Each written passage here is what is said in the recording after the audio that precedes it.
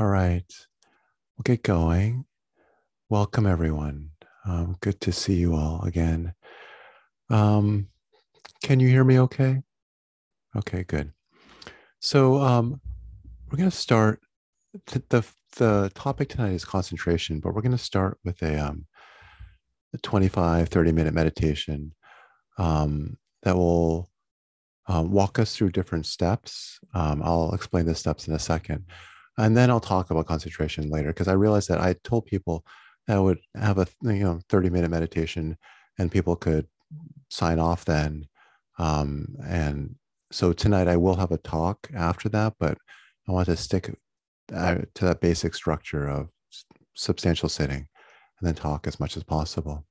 So, so the sitting that we're going to do is going to have different steps. And don't worry if you're relatively new to meditation, just follow along. All the directions will be included along the way. You don't have to actually know where we're going or understand all the steps in advance. But I think sometimes it's nice to have a sense of what's coming up. So I just thought, so there's no surprise. So I'm going to begin by with a few different steps designed to sort of prepare the mind and the heart for practice. I actually am taking these steps from Lee Brasington's book, Right Concentration, where he suggests steps like these. And they begin with just bringing attention to the breath, um, expressing gratitude for all the people who have sort of kept this form of practice alive for as long as it has been. And in order to also just cultivate a sense of gratitude. Um, and then just a bit of loving kindness directed at ourselves, and then maybe someone who we feel especially sort of warm-hearted towards. All as ways of sort of softening, opening the mind and the body, preparing it for concentration practice. Oh, and then actually one step I forgot in between is after the moments of gratitude, we can also sort of express internally our own intention to devote ourselves to this path. That not only are we grateful for others for having kept this practice tradition alive, but that we resolve to continue it in our own lives, and for the benefit of others. And in every case, you should feel free to word these sentiments in ways that feel most authentic to yourself. Okay, so I'll give you the basic idea, but the exact wording is not important. So if you feel like that sounds a little formal or stiff, or it's not my way of, just the sentiment is what matters. So and it could even be wordlessly, that you sort of bring to mind that sense of thankfulness, and also kind of just resolve, intention, whatever works for you. The idea will be clear. And then we'll turn to concentration practice. It'll go in different steps. First will be one pointed concentration, where we bring our attention simply to the sensation of the breath entering and exiting our nose. So it's a very classic traditional anchor. And so the feeling of the breath at the very tip of our nose, or maybe even at the very sort of top of our lips, whatever that. So we'll just focus single-mindedly on that for a bit. And then we'll begin to open things up. We'll do two-pointed awareness where we incorporate the anchor of sound. So as a way of sort of widening the scope of our awareness. And by doing that, necessarily softening the narrowness of our concentration. And then after we do that, we'll begin thought noting, or just simple mindfulness practice, where we use the anchors of breath and sound to stay present, But the point isn't to stay so focused on them that we're oblivious to our thinking or anything, but so that when thoughts come by, we actually just note what they are. Um, because ultimately, the point of concentration is not to concentrate, but to prepare ourselves for more clear-sighted mindfulness practice. And I will talk about that, the point or the place of concentration practice within a broader vision of practice in my remarks after the sitting. Um, I just want to, but we're going to do it in the sitting itself, and that will give us a taste of how all this sort of fits together. Okay, so that's a lot, and I mean, it's more so that when you see me go through the steps, you aren't like, oh wait, where's he going? So you kind of know. That's really all it is. And now you can stop worrying about where we're going. Just know that there are steps that are they're intentional, they're laid out, and just go along for the ride. And that's it. Um, okay. So please get in a comfortable position. This sitting will last, I would say, 25 minutes. And if you aren't familiar with meditation, a good position is just one in which you are comfortable, where the back is upright, but not in a stiff way. Just, in a dignified a way that it's conducive to alertness, wakefulness, and so that the breath can move freely. So the front side is open. So the chest and the belly can expand freely. And you want to be relatively comfortable. I mean, you don't want to feel too much discomfort, which would be too distracting. So once you have assumed a position that you feel like would be good for the next 25 or so minutes, please take just a few deep breaths in through the nose and out through a slightly open mouth, making your breaths nice and slow and long. In through the nose and out through your slightly open mouth.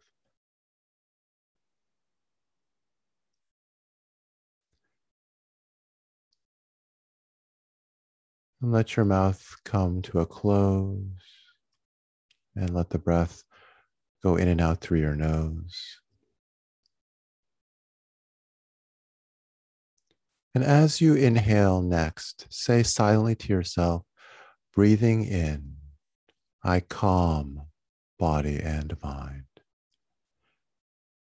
Breathing out, I smile. Breathing in, I calm body and mind. Breathing out, I smile. Do that just a couple more times to yourself.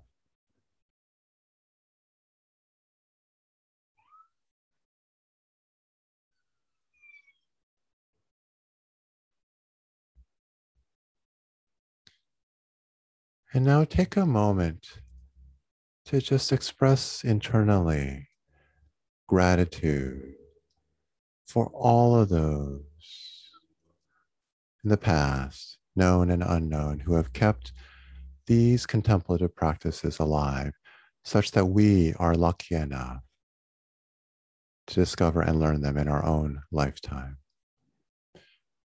Think how easily such practices could have died out or not have found their way to us. Think of all the things that had to happen, all the people who had to practice diligently, to teach, and also just the good fortune that somehow in our life we came across this tradition.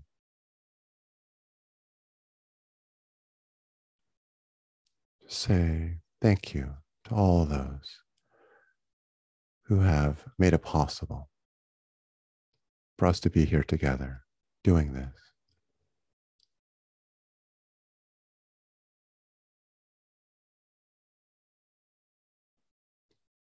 And I actually like to add a moment of gratitude for all those in the world now who are trying their best to live this kind of practice life. It's not easy to do.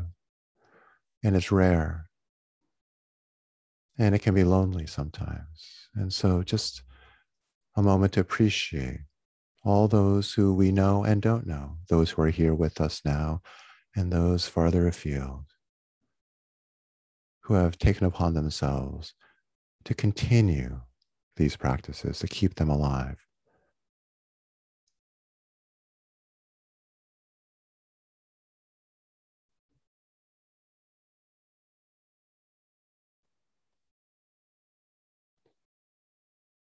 And now take a moment, please, and in your own words, express your own resolve to live this practice life, whatever it means to you, whatever you're doing it for. It's not easy.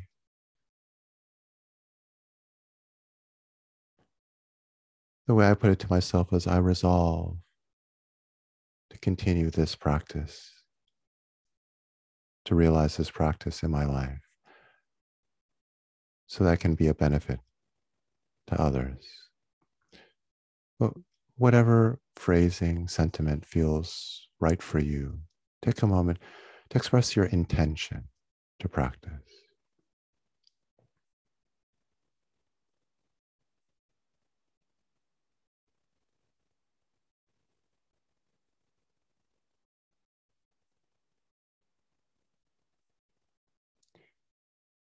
And now let's transition into a bit of loving kindness practice. So please bring your awareness in a loose and soft way to the center of your chest, your heart area. Just feel the breath and any other sensations you feel in the center of your chest. And please silently repeat these lines to yourself. There are 4 lines. I'll repeat them slowly, giving you time to repeat them to yourself. And the words are not the important thing, it's the sentiments the words express. So as you repeat these words, try to feel the sentiments the words express. And if you need to find different words, please do. So taking yourself as your object of contemplation, say to yourself, may I be happy.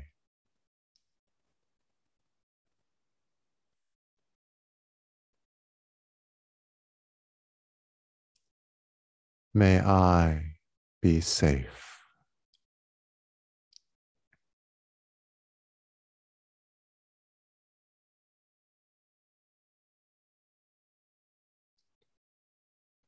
May I be healthy.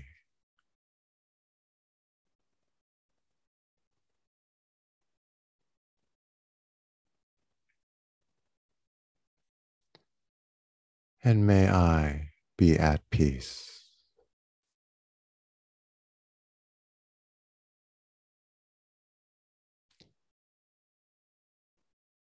If thoughts carry away, become distracted, just bring yourself gently back to the phrases and to the sentiments and the sensations in your heart space. May I be happy.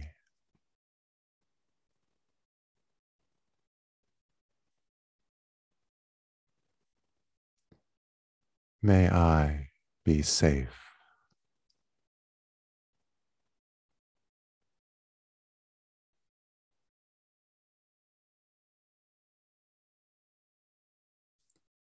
May I be healthy.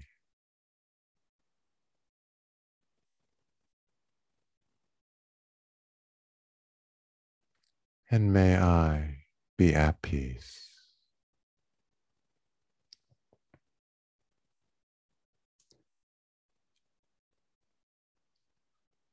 For the next minute or so, please just repeat these 4 lines at a relaxed pace to yourself, directing these sentiments to yourself. And feel free to alter the phrasing if that feels like the right thing to do.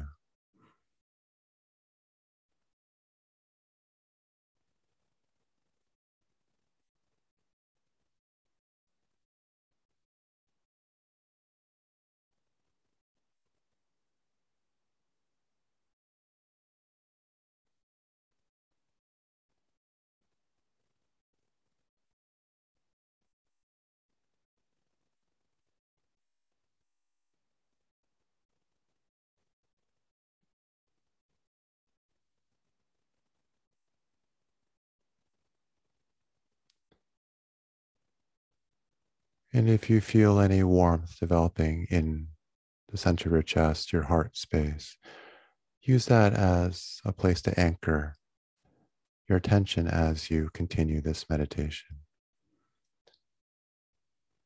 May I be happy.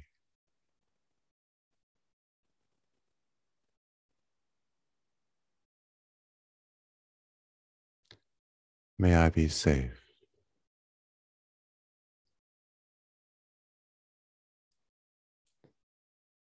May I be healthy.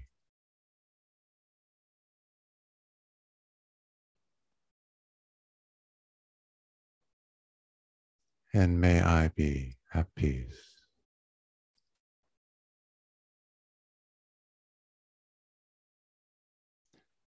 Now, please bring to mind someone for whom you have deep affection, love.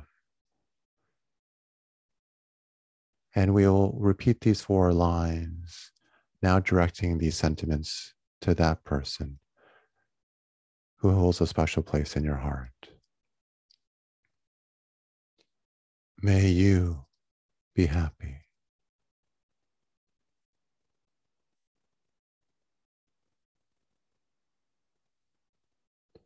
May you be safe.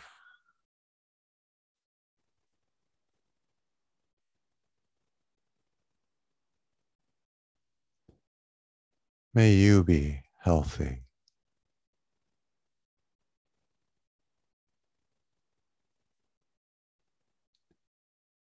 And may you be at peace.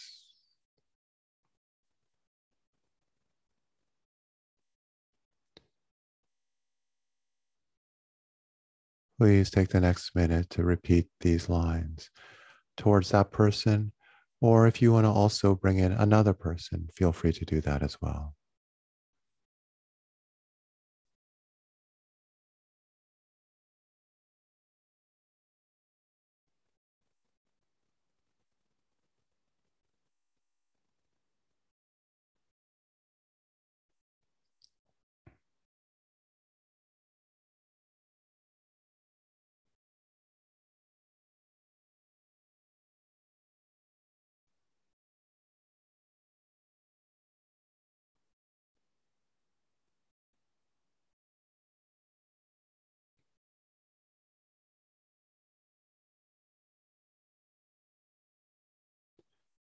So we're now going to move into the one-pointed concentration phase of this sitting.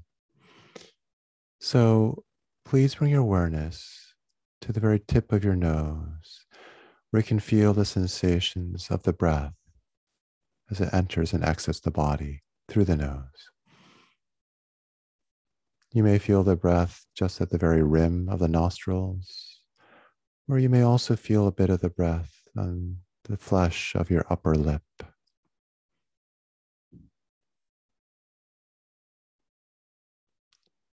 Just focus your attention on the physical sensations produced by the breath right there at the tip of your nose.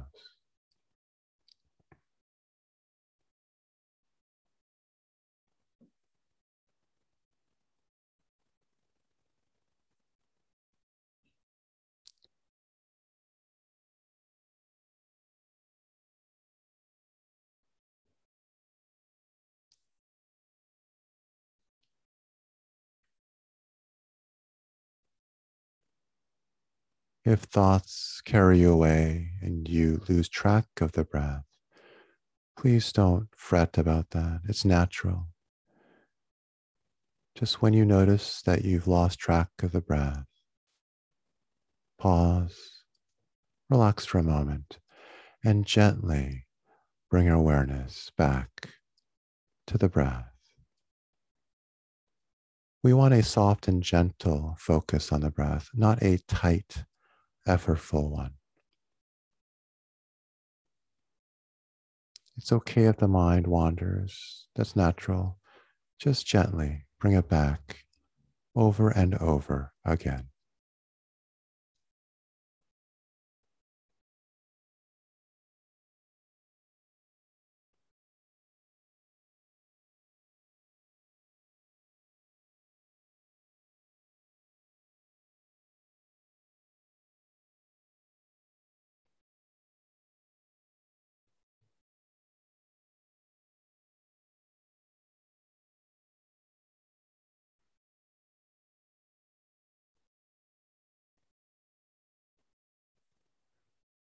Some people find it helpful to have a verbal anchor along with the physical one, so that when you breathe in, you can say in to yourself. And when you breathe out, you can say out. Try to keep the majority of your awareness on the sensations of the breath rather than the labels, the in and out. But the saying in and out as you breathe can sometimes help keep your awareness on the breath. Experiment and do it if it's helpful and not if it's not.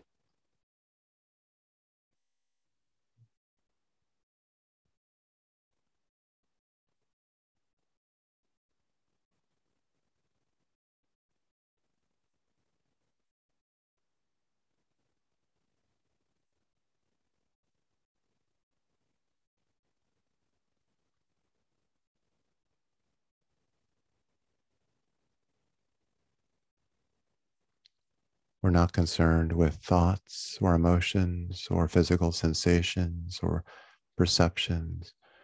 We may be aware of them, but the attention is really just on the breath. Let everything else recede to the background.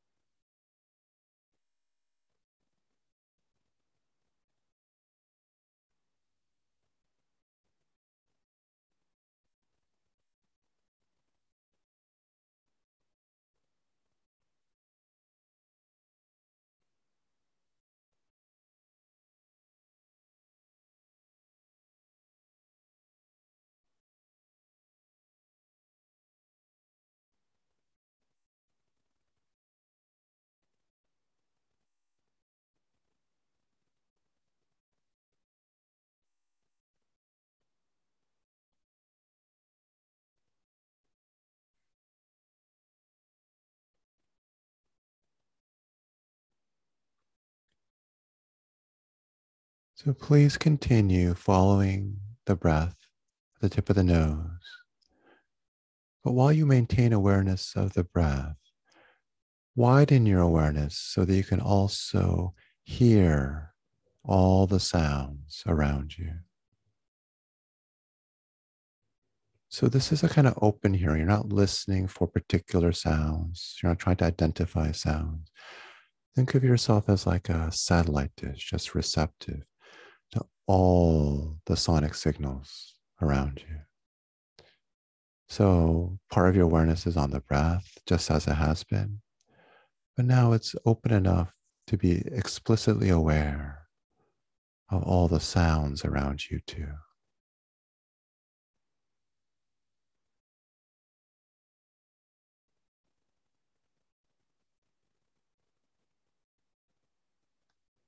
If you've never tried this kind of double awareness before, it may be hard to hold two things in your mind at once. In that case, just gently move back and forth between breath and sounds. But once in a while, try to hold both simultaneously in your awareness. And with practice, you'll be able to.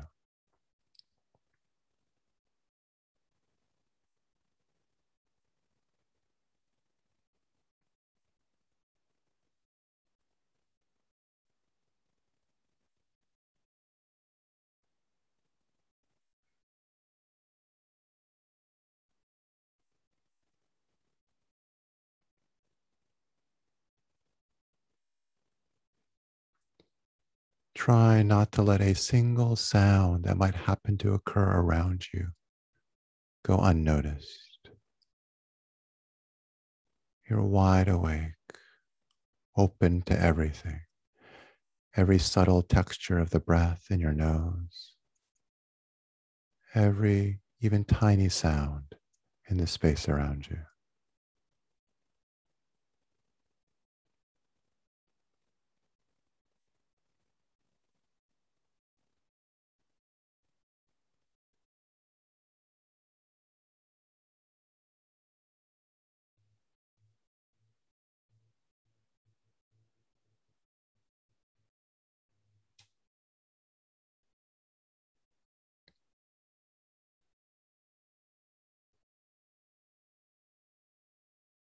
Once again, we're not interested in what our thoughts are about, what emotions we're having, any other kinds of sensations. Our awareness is focused, though with two different focal points.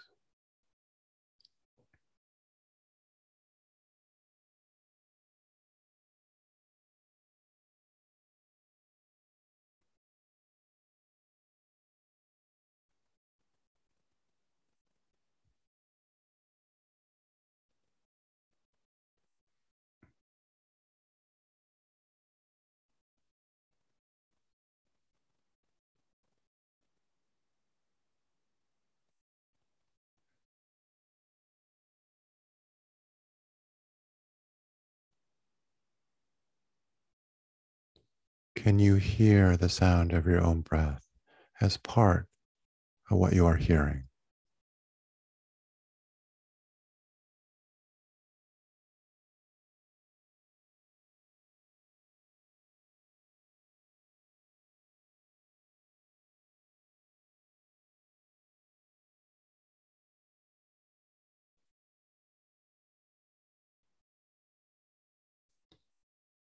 Now we're going to open and soften our awareness a bit, transitioning into mindfulness practice.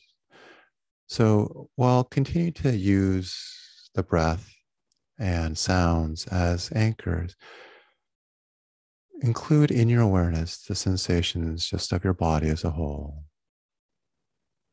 your hands, your legs. And obviously, you can't now focus tightly on all these things at the same time. So just, let yourself be aware of whatever is most noticeable at any given moment: breath, sound, sensation. But from now on, we are interested in what our thoughts and emotions might be about. We're not letting ourselves get carried away, but we are interested. So when a thought comes by that has enough pull to hook your mind, to catch your attention, take note of what that thought is about and say gently to yourself, thinking, thinking, as a way of disidentifying with that thought. So you're observing that thought rather than thinking the thought. And same thing with emotions. If you feel fear or frustration, anger, sadness, just note those. Sadness, loneliness, frustration.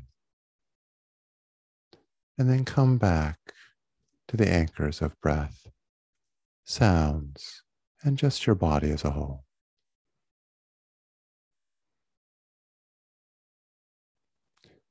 And if that all seems a little too much, then just focus on the breath.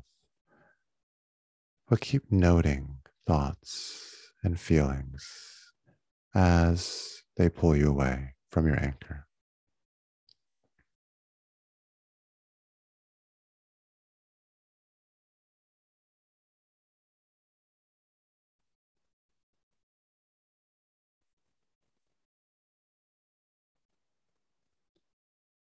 The point is to use some of the concentration we've built up in the earlier part of this sitting to now examine the functioning of our mind with more clarity than we have in ordinary life.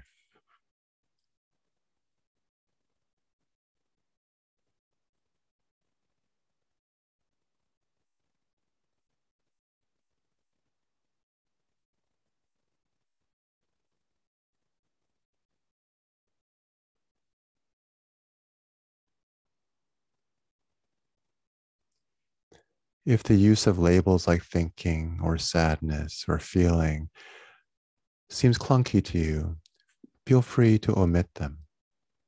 Some people find them very helpful, but other people find them clunky. The point is to observe the thought or the emotion. The label is secondary.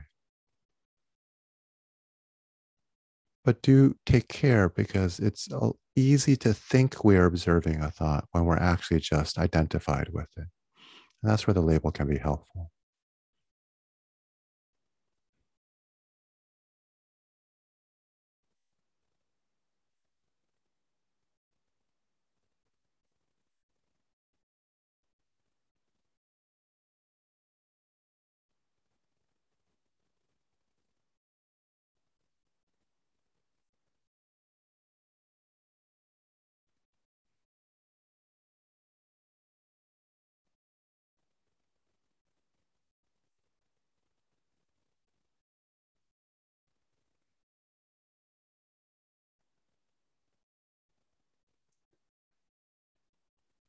Okay, take your time coming out of this. Open your eyes gently when you feel like it, and feel free to move your body if you want to stretch.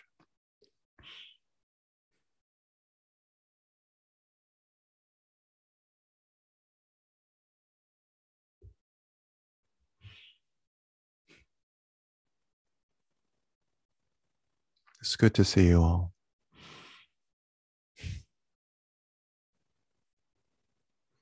So if you came just for the sitting, please feel free just to log off at any point. Feel free also to log off after a while, and people can leave anytime you like.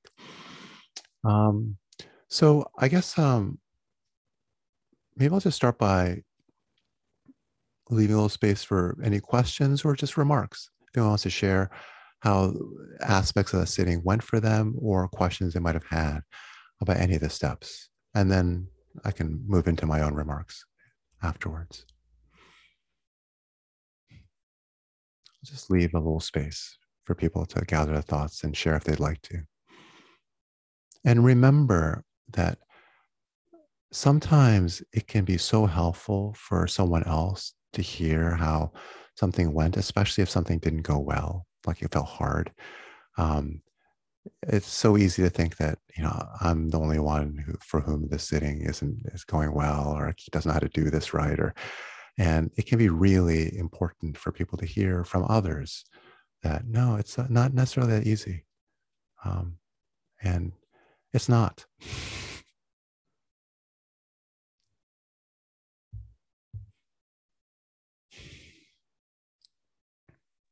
I could hardly keep myself awake through that Mm. one. Yeah. Yeah, Yeah. Marty. Yeah. I think the loving kindness really sets me at ease, and then I just want to go to sleep. There are worse things than being at ease. Right. So I'll consider that actually a success.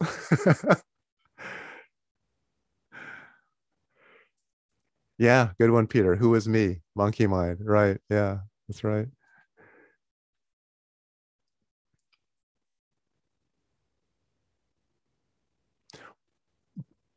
I'm gonna share something that actually wasn't on the table for tonight, but just putting it out there. Um, I am actually like in my fifth day of caffeine withdrawal. I gave up coffee um, on Sunday, and actually all caffeine, not just coffee, like caffeine. And I'm someone who basically imbibed about three strong like cups of coffee a day, like the equivalent of that. And let me tell you, it was like withdrawal is a good word to describe what it felt like. Um, but um, but the reason I did it is because I've been having this kind of nagging feeling that I've been using my sittings to actually, in a way, counteract some of what the caffeine was doing to me. There's a kind of agitation that was I use it for energy, obviously, and also as a teacher and all that, it helps in those ways. But um, there are certain forms of mental agitation, also especially frustration around work, which I start to wonder, like, is this perhaps actually feeding into it a bit, making it. And anyway, so not for any moralistic reason, I don't think anything's wrong with caffeine. Like, if all, it's just like, it's actually like thinking maybe the cost is more than the benefit for me. So but it's actually turned out to be like wonderful. Like, the headaches are awful, the muscle aches are awful, but like there's a kind of settling of the body. It's fascinating. Like, I just yeah, just walking around feels like I've just been like sitting more regularly, because the body isn't kind of like getting, is, I don't know. Anyway, so I was inspired by Michael Pollan's essay in Harper's that's about caffeine. He has a new book out about opium, caffeine, and mescaline. It's called "This Is Your Mind on Plants." And the caffeine section is good. I actually finished the mescaline section. It's not, I'm actually not very impressed by that one. But so it's fascinating. And if any of you are thinking, like, you're kind of on edge all the time, there's something that seems too hard about like quieting the mind, it might be worth taking a look at caffeine intake. It's actually was a revelation to me how much a small thing like that, or what I thought was a small thing like that, how deeply it was affecting my consciousness. Yeah. Um, but I'm not going to be some, like, anti-caffeine Nazi or something. Don't worry. I'm not moralistic about this at all. So yeah, just please don't drink your, like, your latte in front of me on the Zoom screen. Okay. Okay. So while I was riffing, did anyone have anything that came to mind they want to share, or should I just move into my remarks? Hi, Bernie. Denise and Sylvia. So Denise first, and Sylvia. Yeah. I just had a really hard time focusing on one person during the loving kindness. I found myself with each sentence to see somebody else, and I went with it, not thinking that there was anything wrong with that, but it was just, I mean, in terms of concentration and trying to focus, that part was very difficult. That I've had the same feeling sometimes, Denise, actually. And sometimes I'll actually say, like, I'll just take like all the students I teach at the college as the object of loving kindness, or all the people in this group, or my family, as a group sometimes. So, and I think you're right. There's no wrong. And in fact, the classic last line, right, of the metta practice is, "May all beings be happy," right? So it's not as if like taking groups is in any way against the spirit of this practice at all. So I just want to say I relate, and yeah, go for it. Yeah. Go where the spirit moves you. Yeah. Sylvia. Yes.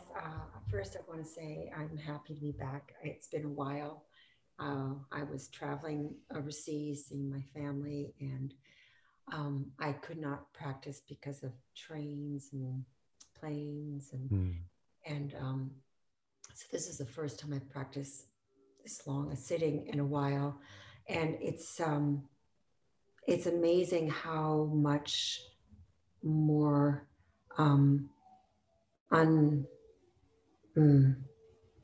how difficult it was to settle down. I don't even know if I settled down after the 25 minutes. I don't think I did.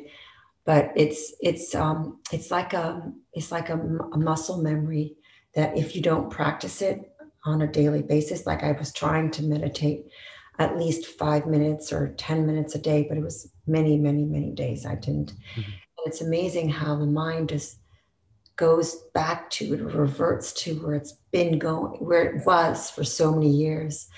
And it makes me realize the importance of daily practice and how it, like you said, this is not easy to do. To settling down and quieting is much harder than being frantic. Yeah, it's it's good to have you back, Sylvia. Yeah. And I think you bring up a really interesting, like, bigger issue, which is not only is it so important that we maintain a daily practice that, like, that they build on each other, or at least help maintain the continuity, but this is a realization I came to some years ago, but I realized that one of the biggest factors in how a particular sitting would go is like what I did between this sitting and the one before. Like, there's no boundary between what we do on the cushion, what we do off the cushion, and so, and it's actually, this brings me to the topic tonight. It's like Buddhist practice has three main components. Two of them we're very familiar with when we practice them just now: concentration, often known as samadhi or jhana, right? And insight, or wisdom, prajna, you know.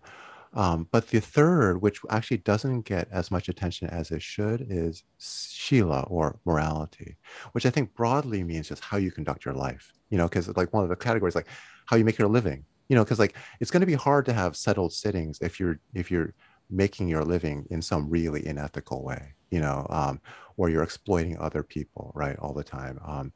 And and I, tr- I doubt any of us are doing this, so I don't think this is an issue for us. But there's smaller things like, um, do I let my mind just run crazy and get fully, totally distracted by this or that, or binge this chemical or media or this or that, or do I let my anger run wild, uncontrolled between like that? All those things, the bigger sort of the whole context of your life has a profound impact on every sitting. And so I've actually come to think that it's not that what happens in a sitting isn't even about that sitting, right? So no wonder you couldn't do it in 25 minutes, because it was like you were feeling, like you said, it's karma, like all the karma of all those moments when your mind was running free, right? And I think the right way to take that is not as like, oh, I made a mistake, but rather just as like a way to deepen your aspiration, right? To do the hard work, because actually ultimately you've tasted, Sylvia, I know this, you have tasted the fruits of meditation practice, right? The calm and the peace and the joy that can come from it.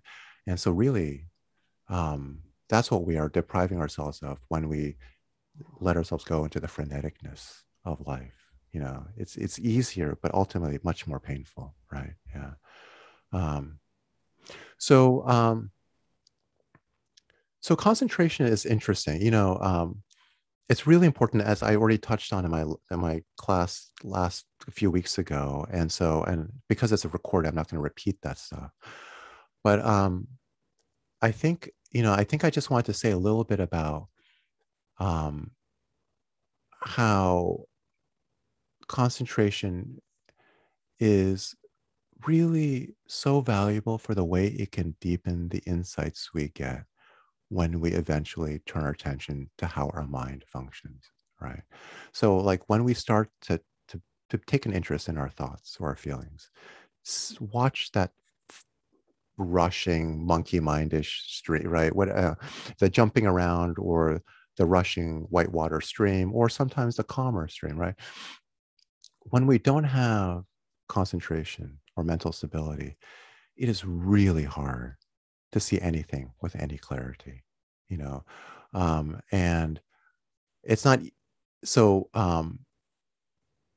Ultimately, the point of practice is really to see who we are, right? Peter, how did you put this in your chat? It was like, who is me, right? That is really, well, hold on, my screen's going crazy here. That is really the ultimate point. And insight practice, awareness, where we note our thoughts and feelings, is the golden road to that goal. But without concentration developed to a sufficient level where we can see our mental processes with some kind of clarity, it's just not going to go anywhere, And so I think that's why, and I think I just been hearing from in different directions, many different directions, not necessarily just from this group, but people in this group, but also students at the college and other people I just know, often say, I feel like so scattered, and I feel like I just can't settle down at all. And I know it sounds like some of you were feeling this way tonight. And when that is the case, it may be more important to focus on concentration practice so that you get a little bit of stability before trying to get some insight into what the mind is doing. And I think that the reason I'm sort of highlighting this because it is just simply because I think I've neglected it. It's just I haven't given enough due to this pillar of practice. For reasons I've discussed in the past, or historical reasons about the development of Zen in the United States, and they don't not really of interest to this group. But there are reasons why I think I've been wary of emphasizing concentration. Wary about the ways in which people can sort of instrumentalize concentration or to avoid dealing with their psychological stuff. But the truth is, if you don't have concentration, you can't deal with your psychological stuff. I mean, so it's really, they go together. They're complementary. And I think I just want to sort of correct the imbalance in my account to practice by saying, no, concentration actually is really important. Once you develop a certain level of concentration, then when you do insight practice, like noting, oh, having a thought, I'm terrible at everything, then doing that kind of practice will itself deepen your concentration. Concentration can be deepened by insight practice, but you need to get to a certain level, I think, where it's not just, crazy monkey mind, rushing stream, where like it literally is just, and actually this is, if you ever do feel like, oh my God, I don't even know what's going on, you can just say that. Like Ezra is the one who actually gave me this advice. Sometimes I just say like, I sort of label in a generic way, like catastrophic thinking, or like confusion. Just like just as a global way of saying, okay, I sort of see what's going on, even though I cannot see the individual thoughts. But as you develop concentration, then you begin to see the actual individual building blocks of what makes up that cloud of confusion, and you start to even see the space between them. And that's where the deep, transformative, liberatory power of practice starts to really show up. And that's when you start to even realize, like, even though I actually feel this emotion, or this emotion is there, I see it, I'm noting it, it's not actually compelling me to feel bad or to act in self-destructive ways in the way I knew it used to. And so it's interesting. It's like you can see that you are still who you are. Your karma is still your karma. You still have the thoughts you always had, but you have a different relationship to them. You can literally see them without being driven by them. But it's that line, for a long time, and I think sometimes for years, when we're labeling thoughts, we're really still thinking them. Like having a thought, I'm angry, or having a thought, he's a jerk, right? Like eventually you might actually be able to see that thought, even see the ways in which it might want to affect particular parts of your body, like create tension in your throat or your abdomen, and yet not believe it. You just see it. But in the early days, you're going to just label, and you're still going to be thinking that thought, like thinking he's a jerk and actually thinking he's a jerk, and that's natural. There's nothing wrong with that. There's nothing more, I don't know, like more of a waste of a time than setting up ideals about how we think how far we should be along and what our practice should feel like, right? Like, who are we fooling? It's like, so just kind of just be patient. And there'll be moments. It's not like after slogging for years, like there can be even moments in those early days where like you suddenly have clarity on a certain thought, like, oh my God, and it won't be continuous. It won't be for a whole series of thoughts. It won't be for a whole stretch of time, but there'll be thoughts that you suddenly have a slightly different relationship to. And that will, those little cookies will inspire you to keep going. Okay. So concentration, it gives you focus, and it, in a weird way, I don't quite know how this works, it seems to slow down the stream of thought. Because like, obviously, like when we're in ordinary consciousness, our thoughts are racing so fast that you can't speak fast enough to label all those thoughts. I mean, like, like you just wouldn't be able to. I probably could have 1,000 thoughts in a minute, right? But when you get concentrated and the mind settles, it's as if maybe some of those thoughts just are so low level they don't even emerge into consciousness, and then only the ones that kind of have a little stickiness to them start to to come up. And so whether it's slowing down or it's just filtering so that only some emerge to awareness, whatever it is, it makes it possible to see thoughts more in slow motion. And I think that's going to be another thing that an important benefit of this that will allow insight to accrue much more powerfully and quickly. I think the last thing I want to say is that these jhana states that I talked, that the readings I sent out talk about. So when I lived at the Zen temple for a few years, we didn't talk at all. I never heard the word jhana, even though actually jhana is the word Zen. I mean, Zen is the Japanese word for jhana. But we never talked about the states. We never talked about these different altered states of consciousness they can get when you meditate. And almost most Zen students I know are in the same boat. It's just interesting. It's just not part of the tradition. What I've heard is that Tibetan Buddhists have talked a little bit more about it, but really it's the Southeast Asian Theravadan Buddhist traditions have kept this practice alive. But even there, not so much. It's still kind of a relatively like niche part of that world. But so when I read Lee Brasington's book on right concentration, where he actually just lays out the 8 different jhanic states they can get into when you meditate, it was kind of a revelation. And in retrospect, I really wish I had been exposed to this much earlier, because when you just sit for long periods of time, you just naturally, as a matter of course, fall into various sort of concentrated states. It's not a big deal. It's just, and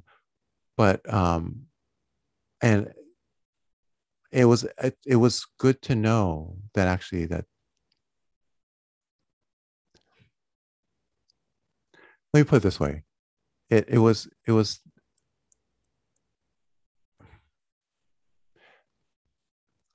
I think I'll put it this way. I think a lot of people can be fine without ever knowing about them. I don't think everyone needs to study this, okay? But I have come across people who have experienced some of these kind of deep concentrated states, but actually in a very problematic or unpleasant way. And I think that's where it becomes useful to get a little bit more knowledge about what these are. So for example, in the first jhanic state, so the first level of concentrated sort of focus that Lee Brasington talks about, the meditator, as he or she enters that state, experiences kind of ecstatic energy, a sense of like, rapture, and then deep joy. The energy, the rush of energy one gets that Brasington describes, and the description is quite powerful, is complemented by the deep happiness or joy that one feels. But I actually know someone personally who, when they started doing Zen practice, experienced something like this, but only the energy and not the happiness or joy. And actually, it felt really bad. It felt really unpleasant. Like it was like just like she described it as being like fire, running up her spine. And Brasington points out that this Buddhist tradition of understanding jhana is maybe related to like Kundalini energy in yoga. But in any case, it was like a powerful release of energy that she found actually quite uncomfortable and unpleasant. And it would reappear over and over again every time she sat. And she went to her Zen teacher, and he just called it Makkyo, which is the Japanese Zen term for delusion. And that's basically how Zen teachers talk about all phenomena up until awakening. None of it matters. None of it's a big deal. It's just an illusion. Get over it. Keep sitting, right? And in most cases, that's fine, actually, as hard as it may sound, because like, what doesn't matter? Okay, so you're experiencing bliss. Get over it. Okay, it's like, and then, but the problem is that it doesn't give Zen teachers or Zen students good tools for when you experience a kind of unhappy version of this, right? And actually, Brasington describes this kind of energetic release as a common problem with the first jhanic state, and actually has advice he even gives in the book for how to deal with it. And so now I have this really wonderful resource I can give to other people who approach me like this person did, because this person came to me and said, I don't know. I mean, like, all I know is be aware of the breath and note thoughts and maybe think about why you find this so difficult. Really, it's like, and I kind of realized it was kind of lame, but what else did I have? So it's good to be humble and know that this is a really ancient tradition with lots of little nooks and crannies. And some people will face issues that maybe, different people won't have the tools to address. And so I was really grateful to have this book. And so I think it's not that I actually honestly don't think anyone here needs to read it. I'm not sort of recommending it, but I want you to know of it in case, something weird happens. Like you just, you experience something that feels very powerful, and maybe you just want a little explanation of it, or you experience something that's also maybe intense and unpleasant, and maybe also that might be a good book to refer to. And also, of course, feel free to ask me if you think the book might have something to say to that. So I'm not about to go into some lecture about jhanas. That's way outside my competency. But I did want to at least introduce the idea of the jhanas and this particular resource. Brasington seems like a really skilled teacher with a lot of experience, both personally and with students. And if you experience real intense energy, sort of intense things that you might want someone else's perspective on, he might be a good person to turn to. Okay, so yeah, I think that covers it. Okay, so any questions or just comments or anything?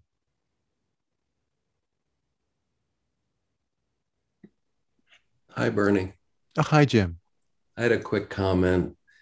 I found it so helpful when you were talking about the monkey mind and when things are swirling about and you let off with, oh, I see what's going on. Even though I can't identify the individual thoughts, it's still an aspect of seeing, like you see the swirl. Yeah. And sometimes I confuse the swirl with not seeing, that actually it's something that can be seen. And I don't know, I just found that idea very relieving. I felt the same way when Ezra gave me that tip, because I thought that the only way to do this practice was to label individual thoughts, right? And sometimes I would like kind of get really anal about it and try to like really, and it's like, and then no, it's just like sometimes it's a swirl. Yeah. Yeah. Thank you. Yeah. Thank you.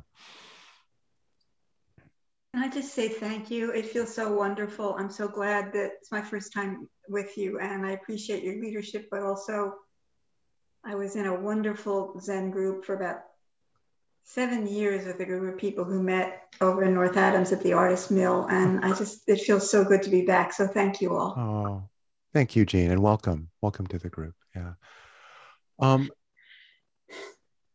May I say? Oh, yes. Hi, Stacy. Hi. Hi. I find this to be very, you to be very delightful. I've been studying Buddhism for about 18 years. And I don't particularly call myself a Tibetan or an insight or a Zen or whatever. But I do study every morning, and then I meditate, and I have found it to be just incredibly, what's the word I'm looking for? It's just insightful, I guess.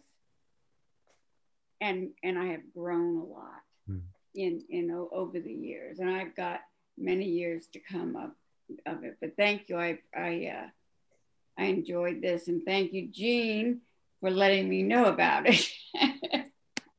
Welcome, Stacey. And you've just moved to Williamstown, right? I live in North Adams. Okay. And we moved here last June. Okay, good. Yeah. Welcome. Well, I'm working with Tasha about finding ways to get back into her studio. There are limits on capacity that I'm just saying, but I think I'm realizing that whatever I do, when I bring the group back into the studio, I can actually just have the computer exactly where it is now in front, so it'll be the same, So I think if you call in on Zoom, it will look identical, so it's the same for people who are in it.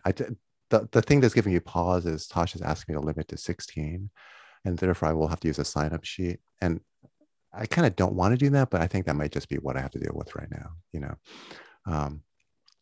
Okay, so if people would mind, you know what I'm going to ask?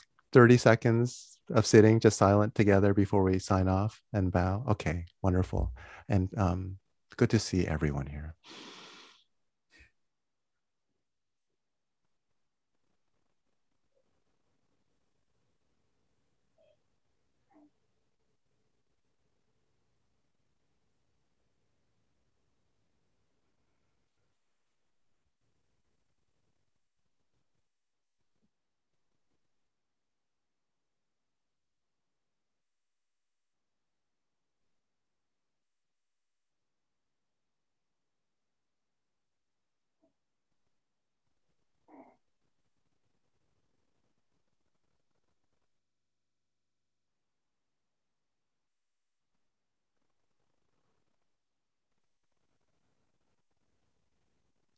Thank you, everyone. Good night. See you next time. Thanks, Bernie. Thanks, Bernie. Thank you, Bernie. Thanks.